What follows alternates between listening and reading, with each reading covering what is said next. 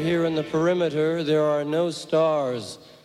Out here, we is stoned, immaculate. Hello and welcome. This is the C86 show. I'm David Eastaugh. As you know, we love a special guest. This week it's going to be the turn of the writer, journalist and author. It is Rob Harvilla, who I spoke to very recently to find out more about life, love, poetry and all that other groovy stuff. Has just published a book that came out at the end of 2023, available from all good bookshops and also online. It's titled 60 Songs That Explain the 90s. It's an absolute page-turner of a publication. And also Rob has a very good website and also does a podcast talking about these very songs that we're going to chat about in this interview. So after several minutes of interesting but casual chat, we get down to that exciting subject that was the early formative years. Rob, it's over to you. I don't think my first 45 was David Bowie, unfortunately. I had the Stray Cats Rock This Town. Yes. I think that was a 45.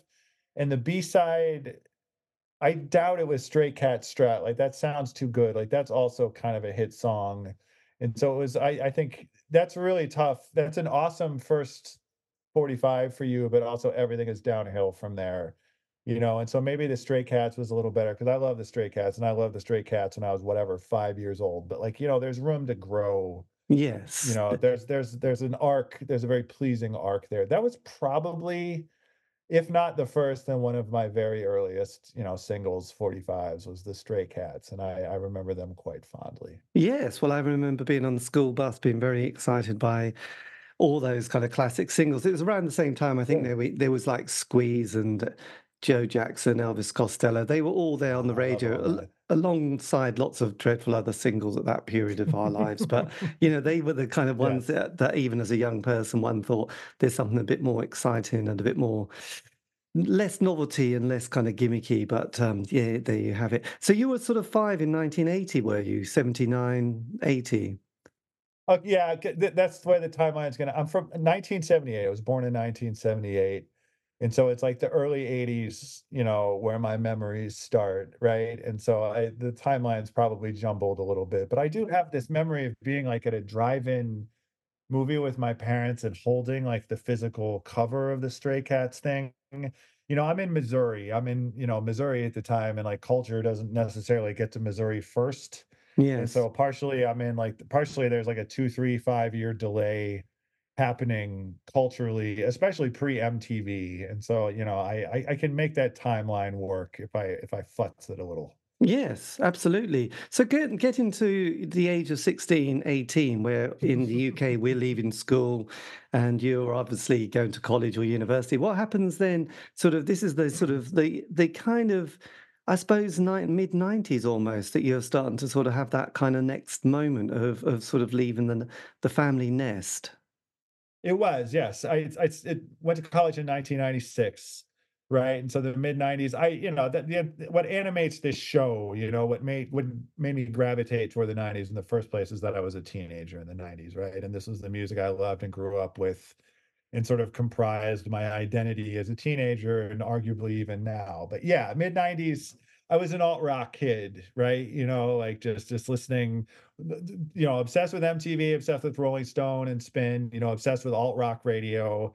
And so that means, you know, Nirvana, Pearl Jam, Soundgarden, Nine Inch Nails, Smashing Pumpkins, etc. You know, like I always try and remember on my show that I have a very superficial and an American view of Britpop, right? You know, it's like, oh, Oasis, Blur, Pulp, you know, like I know all those groups, but I understand, you know, academically that they feel completely different to me as an Ohioan than they would have to somebody living through it in London at the time. Like there was a real, you had to be there to get the full effect sort of thing happening there. But no, I mean, this is the music that made me, and it was a very meat and potatoes sort of alt rock mindset that I had all through high school and college. You know, I got into college rock when I became college radio, when I went to college, but, this is what I grew up on, absolutely. Yeah, so with the 90s, obviously it's interesting how different it is between the USA and UK at this stage, isn't it? And Yeah, it probably is the same for each decade. There is this kind of quite a shift and change because in the, I was the 80s indie kid, and that was shaped with, the world of Thatcher. She gets into power in mhm, 79. Then we have the Falkland War, which kind of makes people very patriotic on the right, really patriotic, and mhm. then she becomes almost like the second queen of the country. And then we have the miners' strike and this massive thing against the unions. Then there's Greenham Common with, like we're going to get nuked, and Thatcherism really is running rampant. And you've got Reaganism, obviously, and MTV. Exactly, it's sort of And the every mirror, yeah, greed is good, and there is this kind of they're selling off all the utilities in the UK. People are making a right, quick buck, but it turns out to be completely a terrible deal most of the time. And then sort right, of that decade, is shaped in this country with we suddenly had, I suppose the new romantics and the Blitz kids. Then we have goth. mhm, Then we have indie pop. Then we have this Trevor Horn production, this huge sound of Duran Duran and Spandau Ballet, which yeah. leads to sort of Live Aid and this kind of we're going to feed the world and hope they know it's Christmas back at home, which is probably not. They probably couldn't give a damn about, really, could they? I don't think they cared or But then, knew then it for was me, Christmas. the 80s is shaped with the Smiths, the wonderful I was world, gonna say, the Morrissey Ma moment, and we're all very angst-ridden and depressed, which is, the sure. UK loves being, if you're on the left of centre, that's where our happy, safe space is, really. But then they split up, it's a JFK moment in 87. And then, that next wave of kids come along, the 16, 18-year-olds, and there's the ecstasy world, and then there's kind of the Happy Mhm. Monday, Soup Dragons, Primal Scream, all those kind of bands suddenly hit the Detroit sound, Chicago, all those raves, and then Seattle appears, and the 4AD world of the Pixies and Throwing Yeah. Muses and all that, and suddenly the shift is then going into that other world, which is we all start to love again in the 90s, and then suddenly you get all these blokes with long hair, the Jack Daniels singing songs about their, problems with their stepfathers and all that kind of malarkey. So that kind of comes Sure. along, which obviously helps create the Britpop period of not really wanting to see, those guys from Pearl Jam strutting around pretending, you know, it's like, Yeah. it's a weird kind of transition, isn't it? And again, it's quite nice in the sense that it's so different between the fey kind of Jarvis Cocker to the world of, these beefy blokes in their check shirts, kind of, Yeah.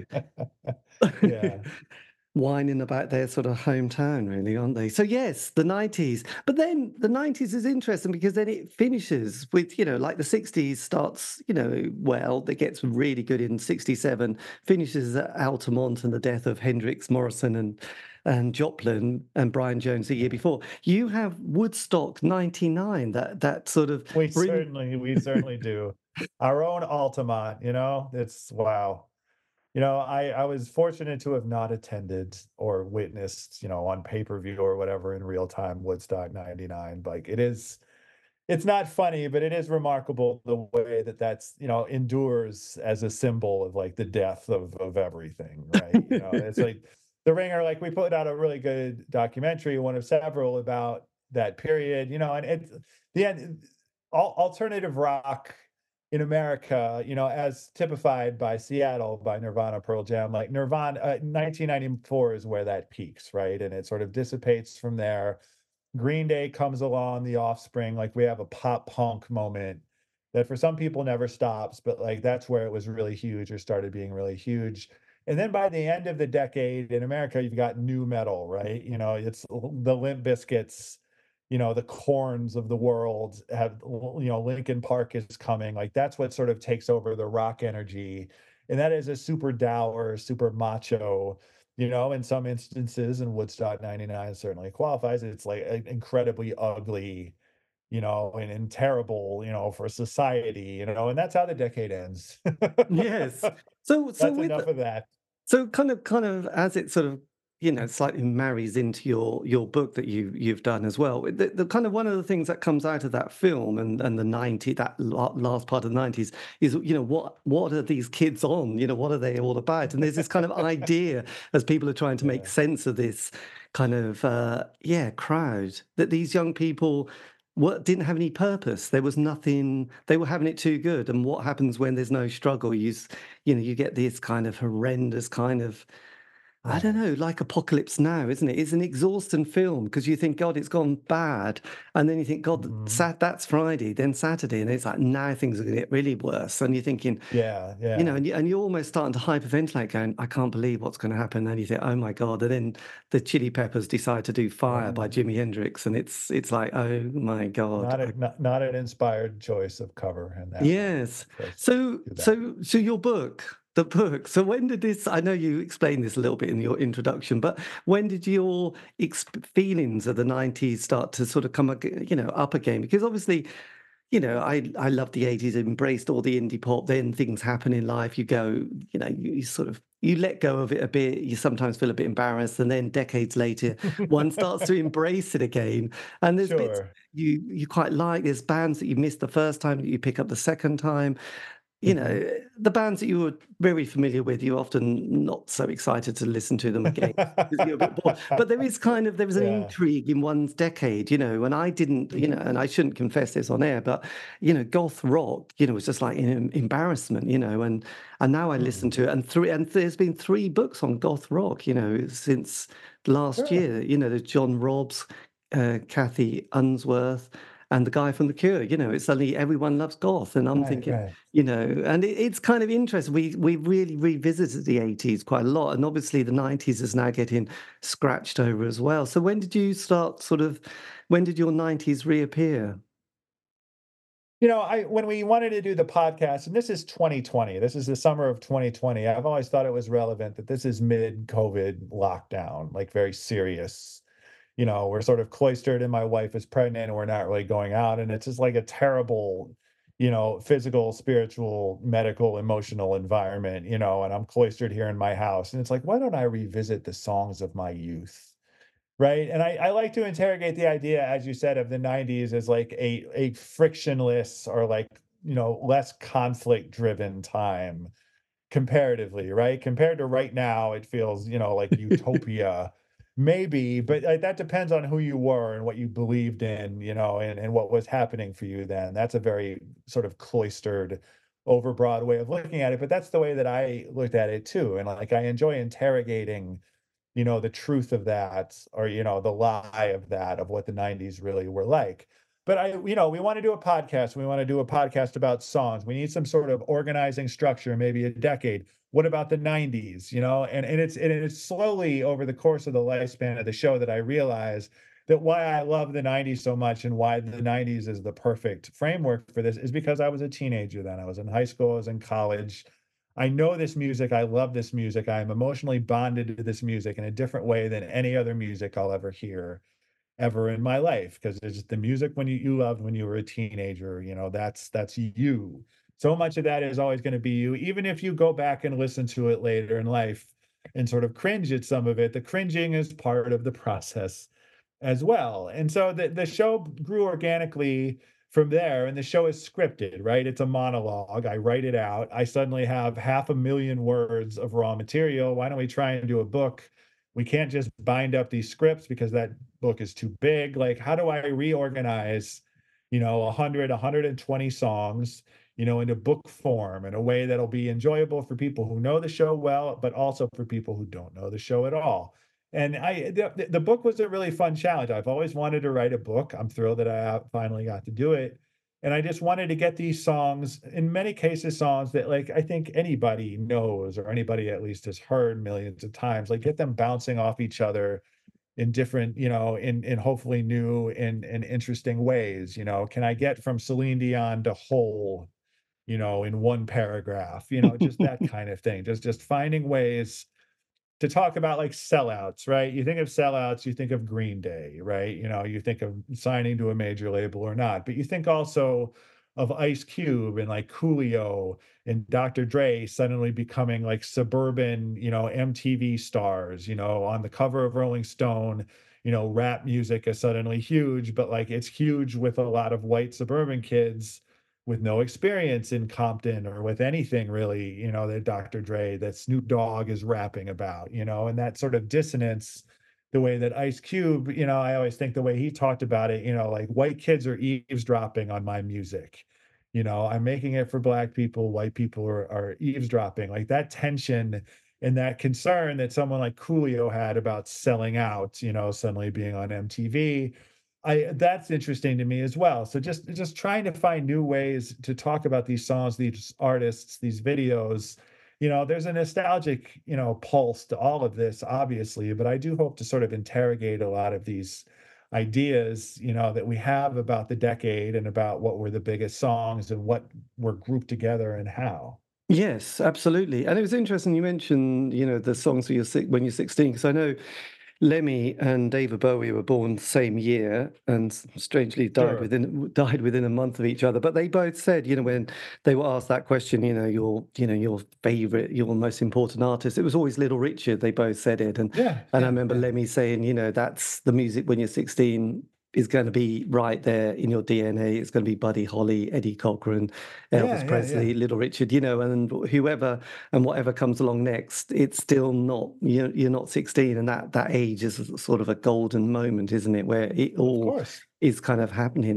But you also in the book mentioned that you played guitar, didn't you? Acoustic guitar, and would strum along. So did you have those kind of moments of thinking in the 90s, I could be there, Woodstock 99, if only?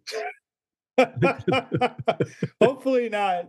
I did not directly aspire to be at Woodstock 99, but sure. I mean, lame rock star fantasies are another crucial part of the teenage experience, right? I got like a cheap electric guitar. Then I had an acoustic guitar in college. I had like an open mic night sort of singer-songwriter phase. I played bass in a few bands. I played bass in a ska band, right there in 1997 when ska was suddenly hugely popular on MTV, like the Real Big Fish, Sublime, No Doubt, sort of Nexus, Yes. the Mighty Mighty Boss Tones, things, So yeah, I mean, I played in bands, sort of weekend warrior type situations that never really came to anything, but it was important to me. And yeah, I have, my guitar still here, my bass is still here, and it bums me out sometimes that I don't pick them up ever, but there was a setting aside of what seemed to me anyway to be childish things, eventually. Yes. A little But then, sad, but but probably I loved necessary. your track listing, actually. They're all very sensitive and existential, aren't they? There's nothing frivolous in your selection of. I guess though, at the time when you're on sort of Well, strumming thank you. away to a young Yeah. lady, you probably needed to show that your yin yang side quite well there, didn't Yeah, that's right. I needed to showcase my sensitive side, and I really don't think that I did not convey the proper amount of sensitivity. It didn't work, you? is I what don't I'm know. saying. Put in an early Morrissey is always good. You can't go wrong There with we go. that. I should have. I could do a sleep I could on see, yes, piano, then that worked okay for me, half but a person, otherwise. half a person. The one that would have been a great one too. Asleep and Please, Please, Please Let Me Get What I Want are the ones, that I always Yes. gravitate toward. So just on the podcast, and and I did sort of mention at the beginning, I sort of the first one I listened to was your Chumbawamba one because I sort of don't know Oh, why yeah. it sort of came onto my radar, and then I sort of listened to it and was Yeah. wondering how far this, and then I was thinking, my God, the detail that you and Dorian have gone to is it's like there was Dorian's so cool, yeah. no little bit of moldy moss unturned. You just got the whole chump, and it was fascinating. So you analyze things in incredible depth, don't you? And sort of were bang on the money with that one, and knew the most Oh, intricate thanks. little things that were just fascinating. So your research is extraordinary. Well, thanks. I really appreciate that. In some cases, I bring, a familiarity with the back catalog. Like Smashing Pumpkins, for example, is someone I listened to so much in high school, and like there's still a lot of research and reading, and a lot of gaps to fill in, when I go to do them or whatever. But I start with like a base of personal experience. Less so with Chumbawamba, right? It's Tub Thumping was everywhere. I played it on college radio, a couple of the follow-up songs, but I did come into that one much colder, with much less experience, and that is like a crazily daunting catalog, right? That's like it's like 7, 8, 9, 10 records before Tub Thumper, before the record, before they break, right? It's like the early to mid 80s they start, and you were talking about like Thatcher and the miners' strike and stuff, and that's definitely the universe that they come out of, and they're anarchist punks, for years, who very, very slowly decide to become like subversive pop stars. And like I remember that episode specifically as like very intimidating to me in terms of the listening that I had to do, and just wrapping my full head around both the catalog, just both the discography and just the context surrounding it. But I do think it's important, right? And like Dorian, like talking to someone, Dorian Linsky, and just the knowledge that he brings. And again, like this is something where if you're from the UK, if you have some sort of personal experience, it helps a whole lot. Like I'm coming to this song as a random one-hit wonder, MTV smash that came out of nowhere and left just as quickly. Like I don't have the context, the historical context that I think you want to have with Chumbawamba. So sometimes I'm bringing a lot of stuff I already know to it. Sometimes it's I'm going in not cold, but like I'm going in without, a lot of the context, a lot of the backstory that I really want, and I've just got a lot of listening to do. So I thank you. I'm relieved if it sounds Yes. like I know what I'm talking about. Well, I think it's interesting because obviously no one would understand. Well, there's the Chumbawamba EMI, and then there was also Sonic Youth signing to a major, which was kind of at its time at the time was just Mhm, seen as mhm. like another kind of the Sacrilege, yeah, universe was going to were we going to go into a black hole and die, because they were sort of signing to a right, major, and is this possible, and can they do it, and my god, they have right. done it, do we still like them, shall we just burn their records now? But we all Mm, love Kim Gordon, so we can't, and it's all that we kind of, do. so it's kind of it's just interesting of that time, how important being on an indie label, and not just any indie label, was important. There was Rough Mhm, Trade, there's all the other little ones like the Pink label, which, I mean, these are tiny little indie labels in the UK, and Glass Records and all this sure. stuff. And obviously Chumbawamba were there, beginning with their little kind of selling cassettes of their stuff, and Mhm. listening to it now, it's appalling, terrible music, really, but Yeah, it is. yeah, It some is, of it is, and great explanations of what their song's about. But you think, oh, because some of the music you can go back and listen to and think, there's quite a lot here. When you listen to bands like the Concept Angels or the Chameleons, the Sound, This Heat, there's a lot of mhm, really mhm. interesting. And Chumbawamba have got very little musical talent, and these kind of bombastic, kind of overly political songs, which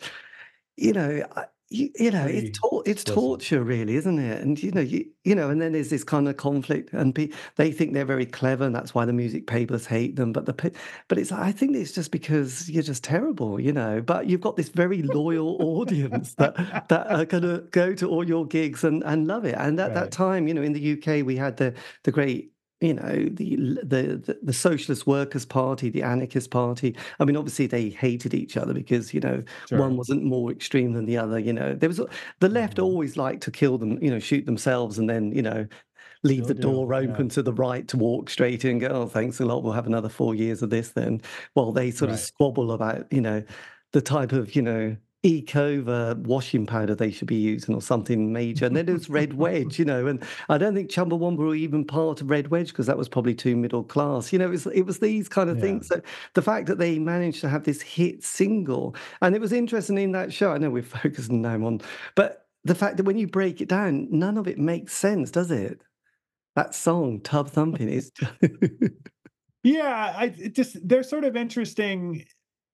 It's not all of their music is great. I didn't enjoy myself 100% of the time, right? And what you have to get used to with them with Chumbawamba is how explicit they are, as you say, like just how there's no subtext. It's just the preachiness, and the excessive sort of brightness of it. It's a very strange tone to wrap your head around, but it was sort of fascinating over the course, again, of like at least half a dozen up to 10 records, like them slowly trying to come up with like a hit song where they could rage against the machine from within the machine, right? Like you don't see very often a band that self-identifies as anarchists who live the life, who walk the walk and talk the talk, maybe excessively, like also trying to become pop stars, and to make pop music that will appeal, to a plurality, like to everybody, and thinking about Tub Thumping as a song, it's ridiculous on one hand, like it's ridiculous, like just as a drinking song and just to hear it playing in a stadium between innings at a baseball game in Cleveland, Ohio in the mid 90s or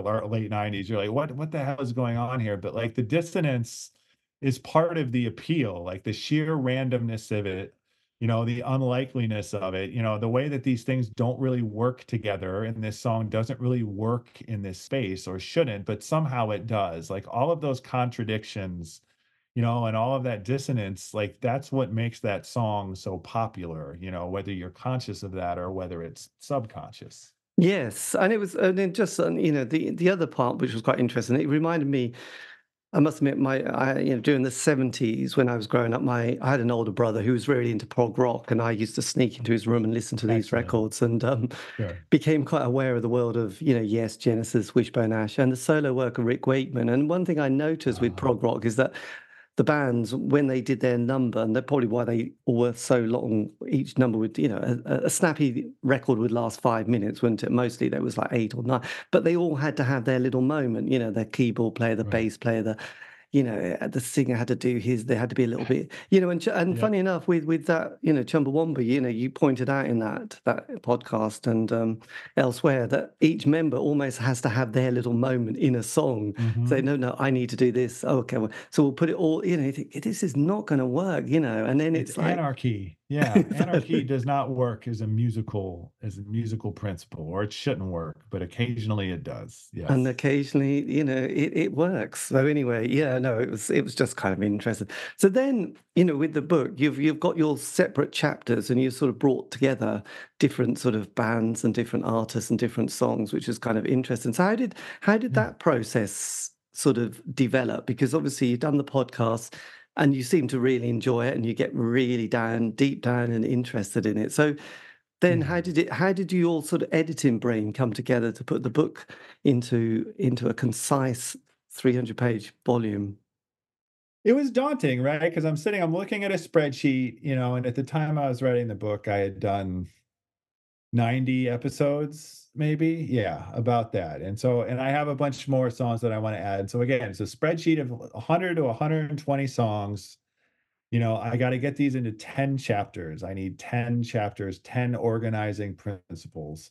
And I wince at this phrase, one hit wonder, right? Like I don't want to be dismissive, reductive, anything like that. But I do Chumbawamba, Tub Thumping, just looking at it, immediately does seem to group together well with songs that, from my perspective, and again, like a very American, very Midwestern alt rock perspective, feel like flukes or just sort of weird, quirky things that happened out of nowhere. So, like the Macarena falls into this category. That is a very different sort of musical universe. But in America, at the time, that's suddenly just a song that was, I don't know who these people are, but they're suddenly ubiquitous and everybody's doing this dance. And I don't understand how this happened, but this is suddenly the biggest song that ever happened to anybody. And like, what else is in that chapter? Blah, blah, blah, blah, blah. Like it's like something like Santana's Smooth, right?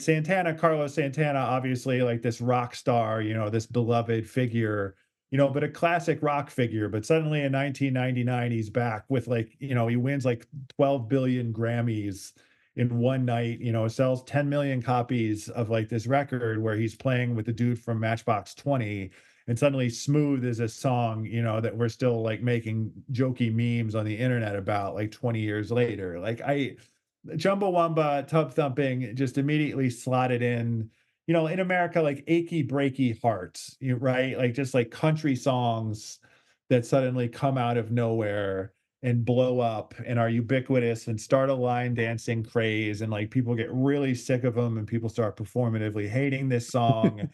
Like I just trying to find spiritual ways to put everything together. And some of the groupings in these chapters are, that kind of structural, cultural, musical sort of thing. Some of it is personal to me, like the last chapter is big, just big feelings, and it's just songs that I have a personal, very intense connection to that don't really cohere, outside of that framework, like Lisa Loeb and Tom Petty, and Janet Jackson, what unifies that chapter is me, just stuff that Mhm. happened to me, and so I try to get a mixture. I've been a rock critic for 20 years, and I can try to do anyway that sort of wonky analysis, thing, and I do plenty of times, but I wanted, it's not a memoir in the classic sense. It's not that I think I'm inherently a fascinating person, but I do think that, from the pure nostalgia standpoint, like the way that these songs group together in your head is not based on genre, or region or micro era of the 90s or anything particularly logical or cultural. It's just they're personal to you. You have your memory of hearing Crash Into Me, when you were on a road trip to wherever with whoever, and that song meant so much to you and you'll never forget it. And you have that memory, and it's nobody else has that memory. No one else can really understand what this song means to you, but you know it and you remember it every time you hear it. And that's a beautiful thing too. Yes, absolutely. We do. Yes, that sort of whole experience. Because actually, you mentioned the importance of Lisa Loeb in your life, don't you? Quite a bit at the end of this chapter. Yeah, and that was a tough one, right? Because like the story there is okay, good. I was at a funeral, I was in high school, there was a car accident, a very good friend of mine died in a car accident. I'm at this funeral, surrounded by people who are crying, and Lisa Loeb's Stay I Miss You is playing over the PA because that was one of her favorite songs. And so every what's weird is sometimes I hear that song now and I remember all that, and sometimes I don't. Right? Sometimes it feels like that association is so intense and so, destabilizing, that sometimes I just hear Stay as just a pop song that was very popular when I was a kid, when I was a teenager.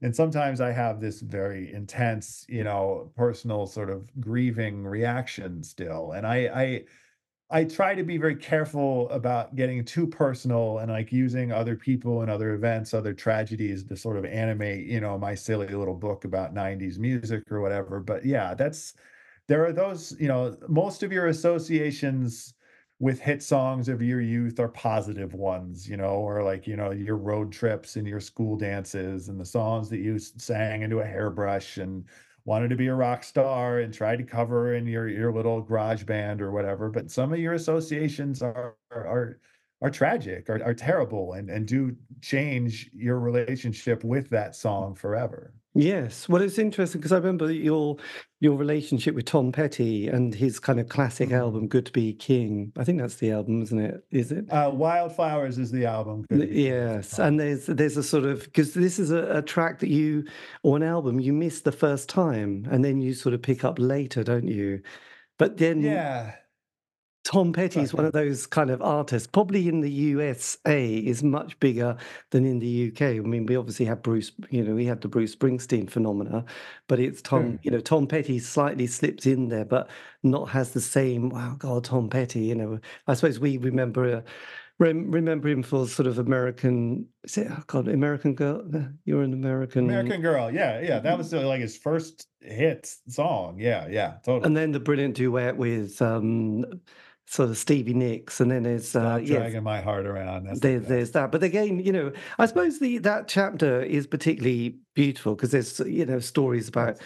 your sort of relationship with your children, your wife, the pregnancy, being the Yeah. hospital, sort of having all those kind of feelings. There was almost too many feelings, really, wasn't there? Sort of wondering what was happening next.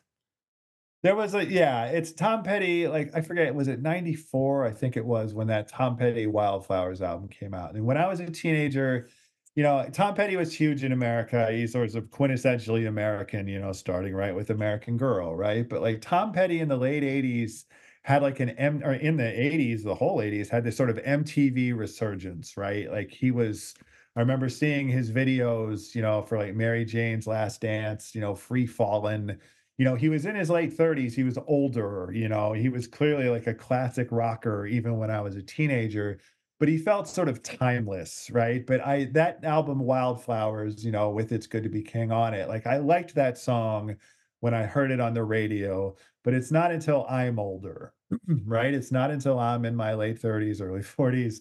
It's not until I have kids, and I have sort of a classic rock sort of mindset and proclivity myself where I truly get, Tom Petty, and I could hear his music, hear that record, hear that song, It's Good to Be King, in a completely new way. I sort of didn't grow up with him, he was a little more grown up than me, but there's sort of a parallel there. And I almost sort of catch up to the way that he must have felt, when he was making that music when I was a teenager, and then it just so happens that, my firstborn son was born, and I was holding him as a newborn, like there in the hospital, and I just start singing a Tom Petty song, because I'm trying to think of a lullaby, and that's the first thing that pops into my head. And so now I have this lifelong, sort of permanent Tom Petty association, with my son, with fatherhood, with immediate, instant new fatherhood, and that's a very powerful bond, of course, to make with a song, even one that you've known and loved all your life.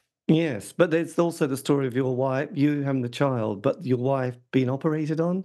Is this all part of that?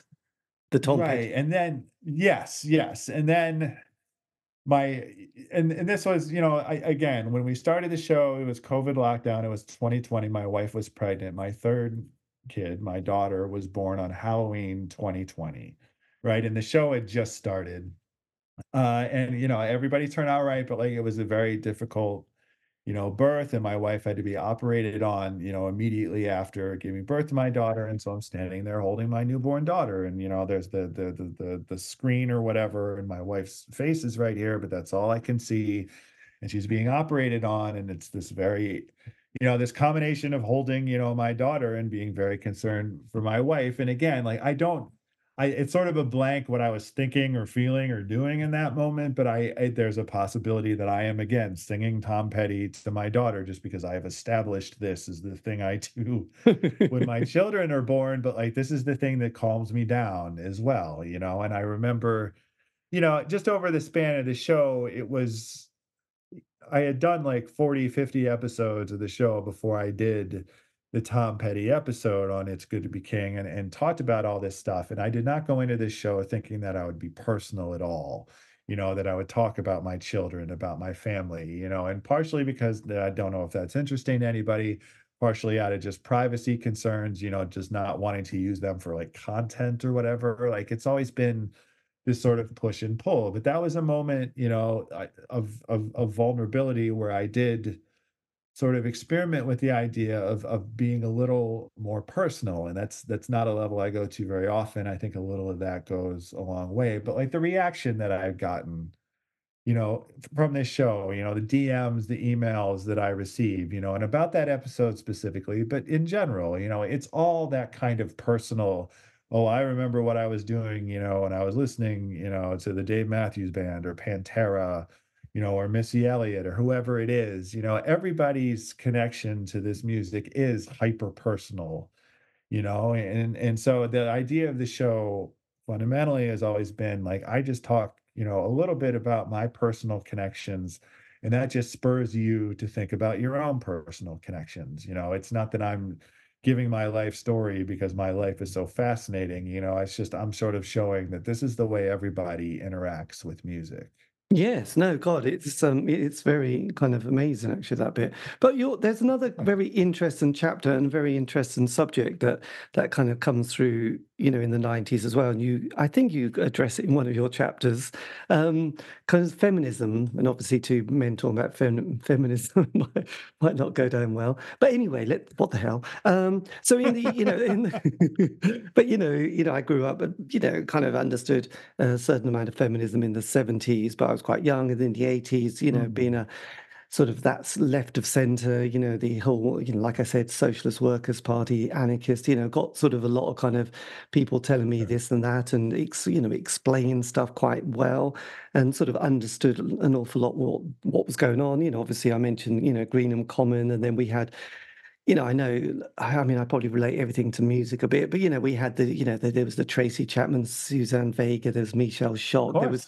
there was all those other bands that came along, like the members of Chumbawamba, but also members of other sort of indie bands from Tracy Thorn in sort of Everything But the Girl, and she was in Of the course, of Marine course. Girls. There was the Raincoats. There was a band called Heavenly with Amelia Fletcher. So there was a lot of strong women during that period. And obviously the 80s is very much my period. But then the 90s is another whole world because obviously, we mentioned Woodstock 99. They had 3 women on the act over 3 days.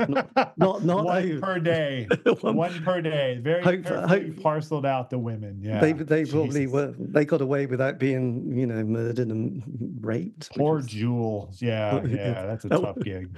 that was a good. And and so it's kind of interesting this kind of decade because it comes over so hedonistic, doesn't it? And sort of carefree and wild but then you've got this chapter women versus women in rock actually starting with one of our great bands with Harriet Wheeler and the Sundays actually, and then sort Sundays. of Yeah. bringing in a lot of the other bands and you do an amazing podcast as well on the Cranberries as well, which is Yeah. Dolores as well, Zombie. which is another kind of Yes. complex one. So yes, so this chapter was this another one of those slightly tricky ones to navigate? Absolutely. So I'm a teenager, obviously in the 90s. And so I'm sort of coming of age, and learning about feminism, and being inundated with women in rock, as like it's being presented to me as a genre, women's music as a genre in and of itself, up to and including like the Lilith Fair, like the way the Lilith Fair was received was as this sort of weird, just all the women would get banded together, and it was a beautiful thing, but it was a very stereotyped thing as well. And the most harrowing moments for me in doing research is going back and like reading interviews from the 90s with, female stars, reading Tori Amos's press or Fiona Apple's, right? And just the condescension and the hostility and just like the blatant misunderstanding and stereotyping of what they were saying, and just the way that Tori and Fiona in particular, like, were open about talking about sexual assault, both in their work and in the press. And just the how uncomfortable that was and how uncomfortable it can be to read now. And it just and also factoring into this is like the Britney Spears moment, right? Like I was thinking about this chapter at the time when Britney Spears has been on this sort of public journey, where we were in a moment a couple of years ago where we were making all these documentaries about how terrible we had been to Britney Spears, at the time, right there in the late 90s where we're crazily over sexualizing her.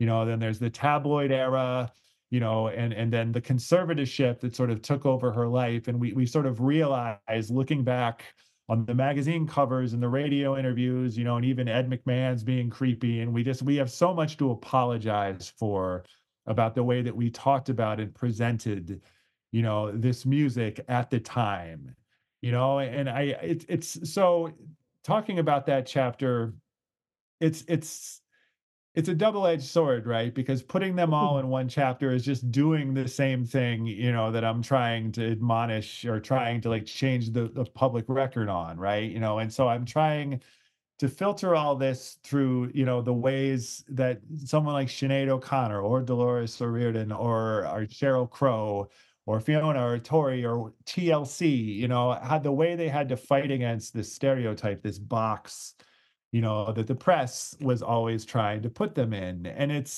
Sinead O'Connor is another example, right? Like you think about, Britney Spears, shaving her head. You think about Fiona Apple at the VMAs saying this world is bullshit. You think about Sinead O'Connor tearing up the picture of the Pope. You think about Bjork in the swan dress. These moments that in real time are picked up by the media and treated as like these prurient, sort of outbursts, that show how volatile these women are, and they're covered as these wacky, little moments. But in time you discover, you realize like, the power of the political statement that Sinead made. And like Fiona was telling the truth, this world is bullshit, you can still enjoy it. you can still be a part of it, but that doesn't mean it's not true.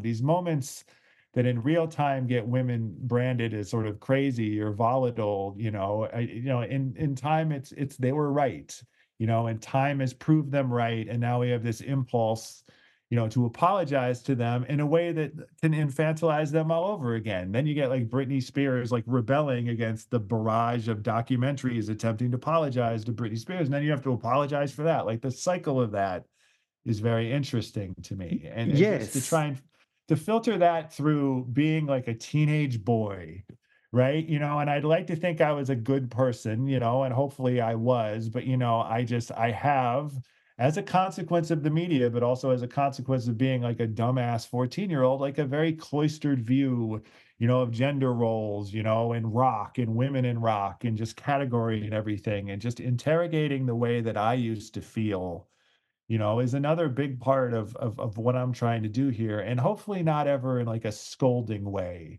I'm not trying to be pedantic. And I mean, part of that chapter is like, don't call them badasses. Like, don't say, oh, this Sunday song is so badass. Like, just that's a way of, that's a very corny way of trying to praise women, by putting them, in the same context as like men, as Rage Against the Machine or whatever. Like, just be cool about it, Rob. Like that's what I'm trying to do in that chapter to myself. But there's a lot to consider there, and I try and consider it all without ever getting too pedantic or it feeling like a very special episode of a sitcom or something like that. I don't want to lecture anybody, or even myself Yes, necessarily. well, absolutely. And also, it's interesting because the music papers, in this country, we had the three weeklies like the NME Sounds Melody Maker, and then we had those kind of other ones like Q and Vox and Select came along, which sort of Yeah, put yeah. themselves very much into the world of Britpop, and there was Kerrang. But it was Rolling Stone. What was really interesting with that one is when you see the covers during that period, it's like it's a little bit. There's a tumbleweed moment. You think, my God, it's just a porn cover, isn't it? It was just like naked women on the cover of a music The paper. Britney one, the first Britney one is rough. The Teletubby, yeah, it's not what you want.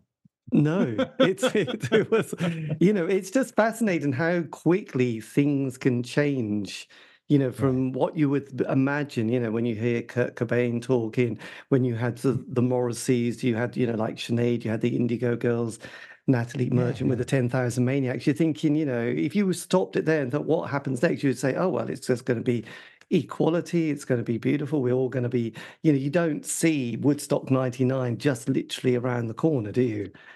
No, And you do not. No, you do not. so, so yes, that's quite an amazing one. And so with that, yeah, and I like the fact that you've tackled, some of these things so sort of kind of head on because again, I love the depth, things like the Harriet Wheeler and the Sundays. Yeah. Not many people would have sort of put them, would have gone that much into I suppose, the UK really, and a band who were on Rough Trade at the time, which was quite Mhm. interesting as well. So then you're another chapter which is fascinating, vivid geography or everybody hates a tourist. So how did this kind of chapter come about? Just looking at this list of songs, there were a few things happening there, and like everybody hates a tourist is a pulp line, right? It's from Common People, and like Common People is a song, when I found it, when somebody played it for me in college, I loved it so much. And Common People is a song, about, excoriating this woman for trying to be someone that she's not and trying to pretend that she's poor, and because she thinks that it's cool to pretend to be, a poor college student when really, and just that idea and just that line, everybody hates a tourist. I started to think about my own relationship, as a teenager, as a college student with rap music. I'm listening to Wu-Tang Clan, I'm listening to Mob Deep, I'm listening to this very gritty, very place specific sort of rap music, that's describing a universe that I have no familiarity with. Again, going back to, Ice Cube, Coolio, Snoop Dogg, the same thing on the West Coast,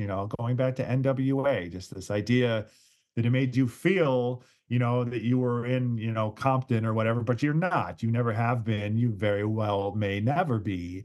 and so it's you don't understand. You can love this music, you can memorize, the words, the songs themselves, but you don't know what it's like to come from this place and to really feel these feelings, and then you think about people like Bjork or Missy Elliott, people who are so good at creating alternate universes, who feel almost like space aliens or like people from the future, and just the feeling that you get listening to a Missy Elliott song or watching a Missy Elliott video. And the same with Bjork, like just the world building literally that they're able to do can make you feel like you're having an out of body experience. But again, like, you don't really know this person or where they're coming from or what they're about, and it's there's a difference between, loving a musician and being able to credibly say that you've ever walked, a mile in their shoes or whatever. And just the way music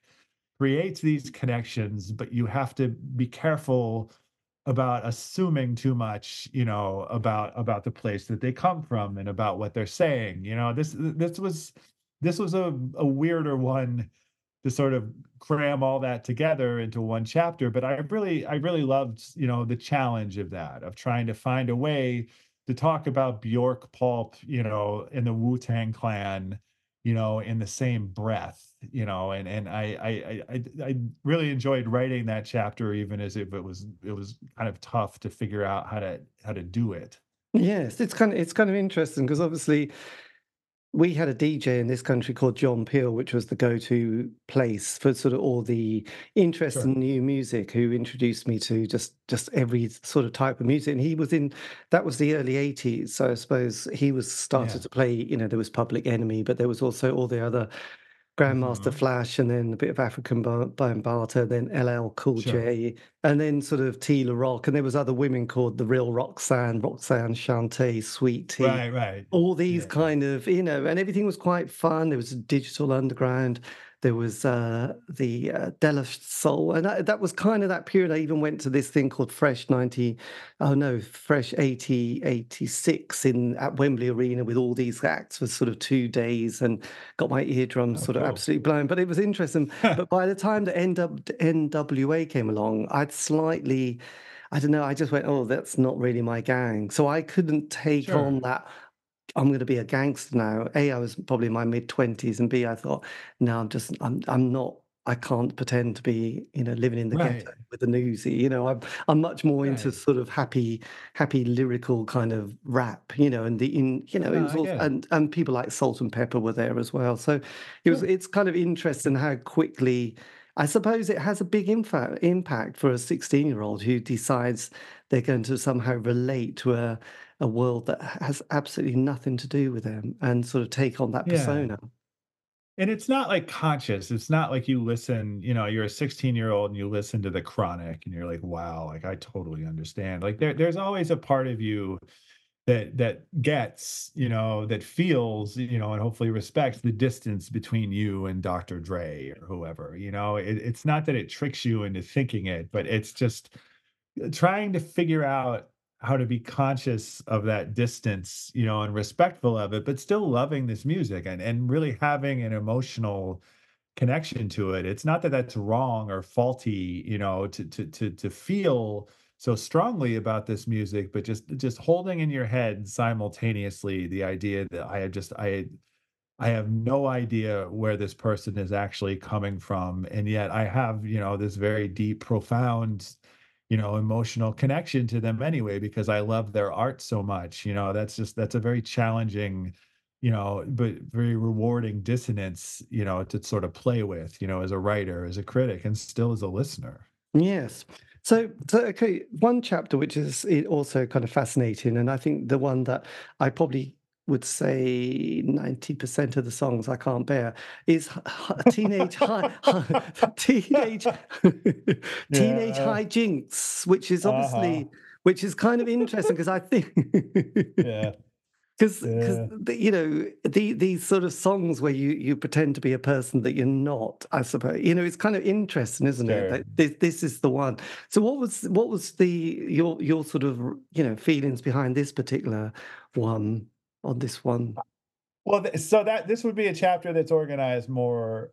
along personal lines, right? It's not sociological. It's just this is the music that I loved when I was a teenager, and just it's funny, I'm having trouble like Rage Against the Machine is in there, right? I believe that chapter starts with a description of me attempting to toilet paper a mailbox after a Rage Against the Machine concert. Like I'm trying to wrap toilet paper, like it's like the blue thing, and like it's falling off because the shape is it just didn't work. It just an especially hapless act of failed suburban teenage rebellion is how that chapter begins. But it's I wondered when I started this project if I would go back to the music that I loved in the '90s and it would embarrass me, and that didn't happen. I'm relieved that it didn't. I'd like to think I'm a smarter, broader minded, more compassionate person now, but I can go back and listen to whatever it is, Nine Inch Nails, Pavement,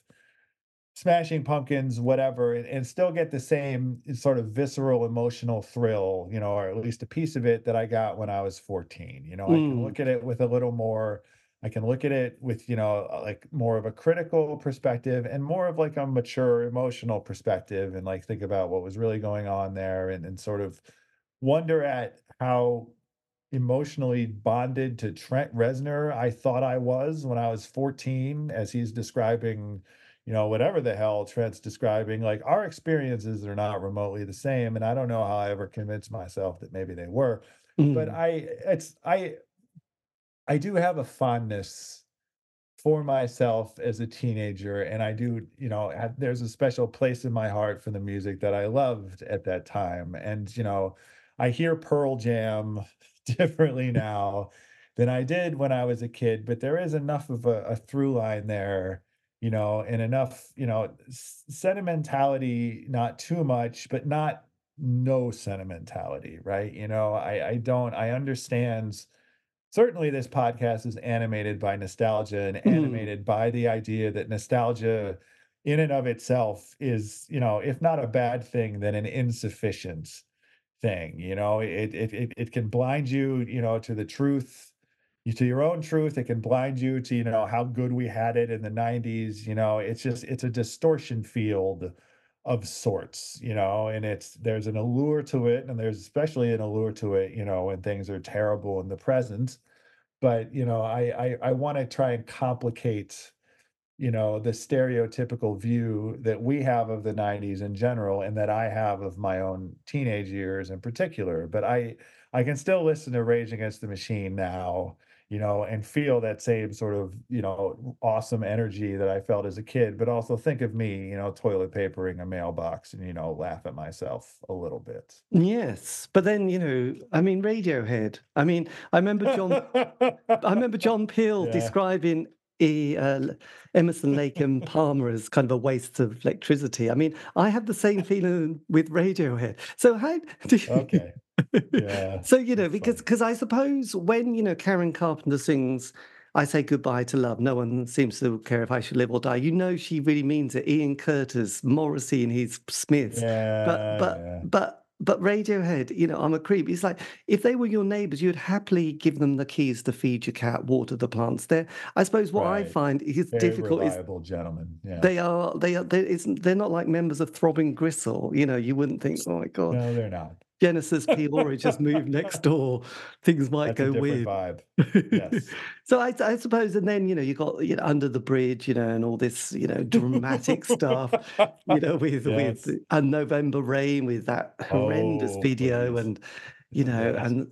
it's these are the songs are really cringy, aren't they? But do you still love them?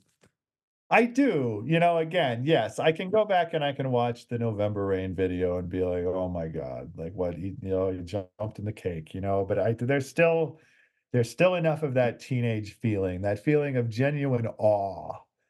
Confusion also, but awe, and just this sort of reverence of rock stars, that is the currency of youth, but I maintain enough of a connection to it where I can still feel, some measure of that effect, and again, like I bring a little more to it now, and a little more maturity, but, like, I can't, front like I don't still love these songs, in particular. Radiohead is funny because I loved Radiohead. OK Computer was my favorite album of all time for a solid 5, 10, 15, 20 years there.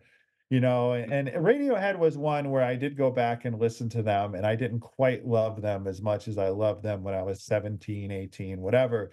And that made me very sad, but I suppose that does count as growth to some degree. I'd like to think that Tom York would understand. You do got to grow up at some point, but I can't pretend like I didn't love that music in real Yes. time, and I still love it now. Even if I can, chuckle at it or chuckle at me loving it a little bit.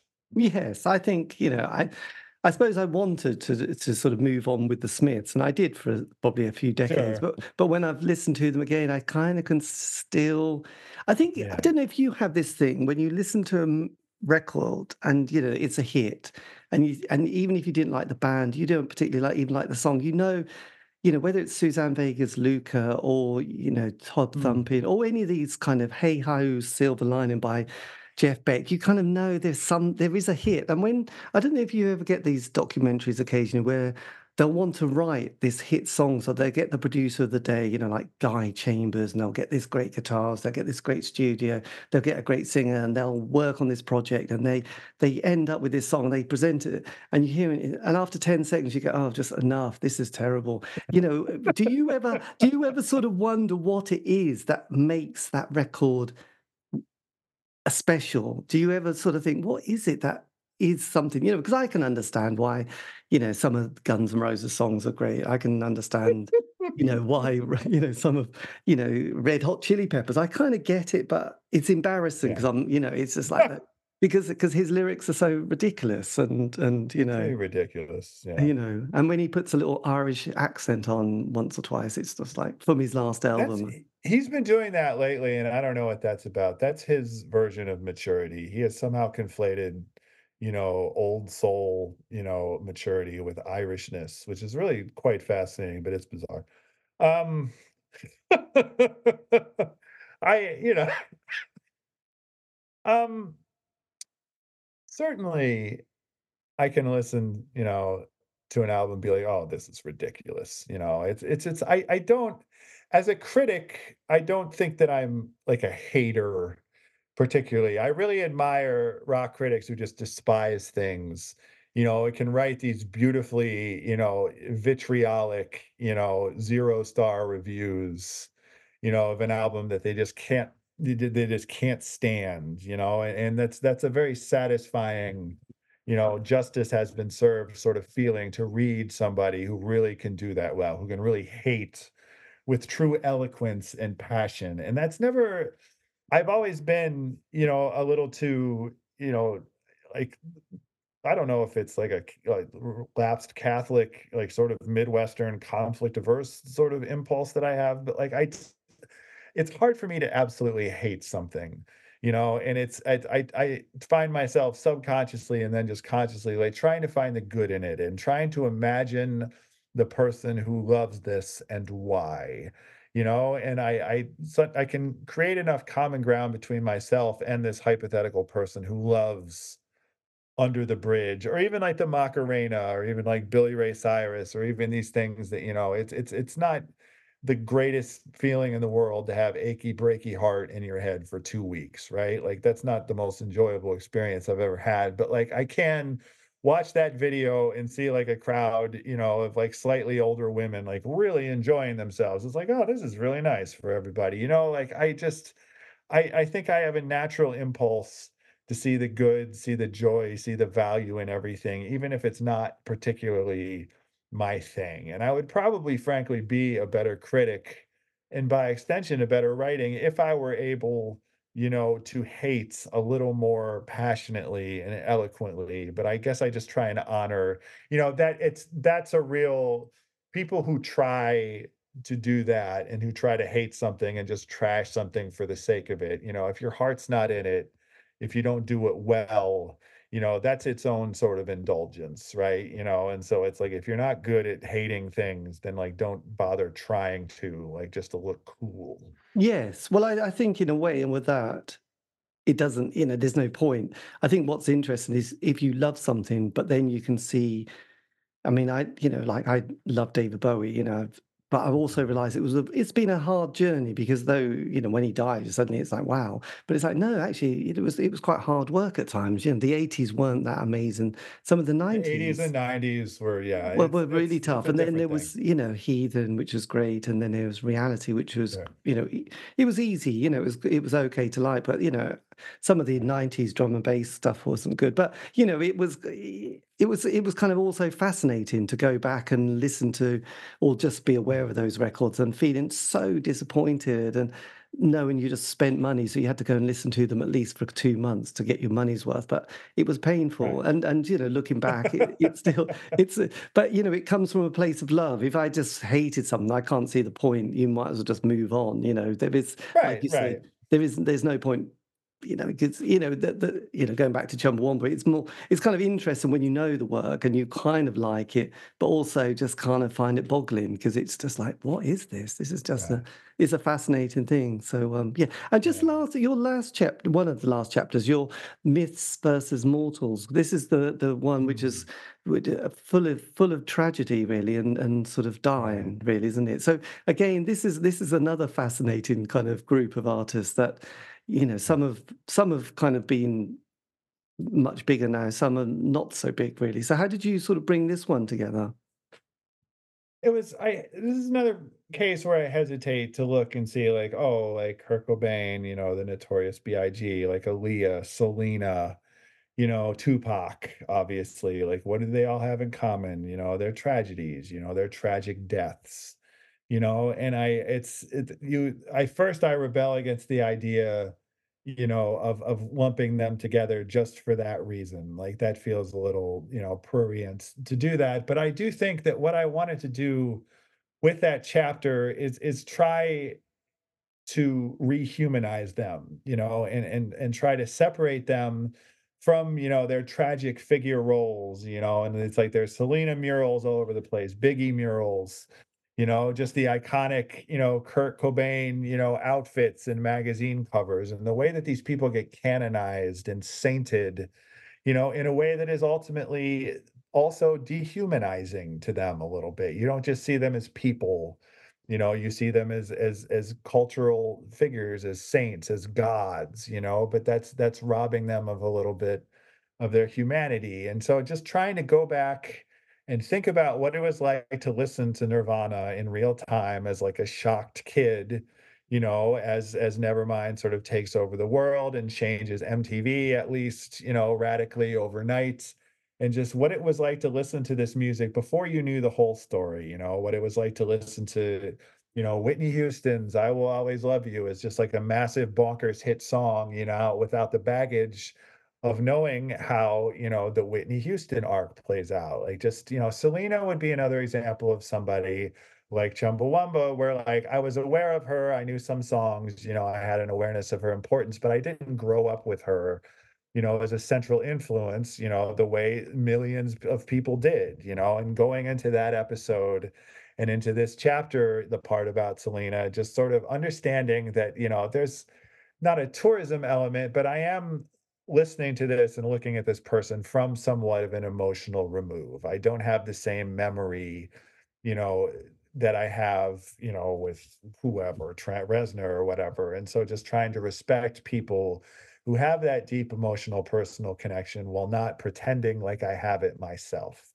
So that chapter, on the show, when I do a Biggie episode, a Tupac episode, the Aaliyah episode was so tough because you have like a tragic death and then you have like R. Kelly, right? You have to figure out how to talk about her earliest work, and Mm, the way she was treated and the media treatment of her as well, and the way like her annulments, her marriage to R. Kelly was covered at the time. Trying to find a way to talk about all that without it coming off as like a very special episode, where my tone changes and I take on this very serious and grave and somber tone of voice. Like, I wanted to talk too about how joyful Aaliyah's music was, and Selena's, and Biggie's, and Nirvana's in its way. That it wasn't this isn't gloom and doom, and it wasn't listened to as an American tragedy in real time. That is what it became ultimately, and that does certainly color the way that we hear these people now. But in real time, you listen to Juicy, by Notorious B.I.G., and it was this atom bomb of joy, right? And just the experience, you listening to it and him rapping it, and just talking about, where he started and where he is now, and just coming to grips with his own success, his own fame, and just what a joyful, beautiful song that is, just from that emotional level, like trying to reclaim a little bit of that joy from just sort of the tragic cloud that, inherently, you get now with Biggie versus Tupac or whatever. And so that chapter is about trying to hear these songs for the first time, again, and trying to bring these people back to life, in a way that, honors who they were in life a little bit. Yes, no, God, it's fun. It's yeah, and all those stories and all those artists in that one are, it's a good chapter. I loved it. There you go. Well, thank you, man. No, it's good. And I have to say, I've loved the book, and it's been fantastic, and I've loved your podcast. So, I mean, Thanks, man. just going forward, then, have you got any other projects on the horizon? It's so funny that I should have an answer to this. It's like the 90s, the book is called 60 Songs That Explain the 90s. We kept adding songs.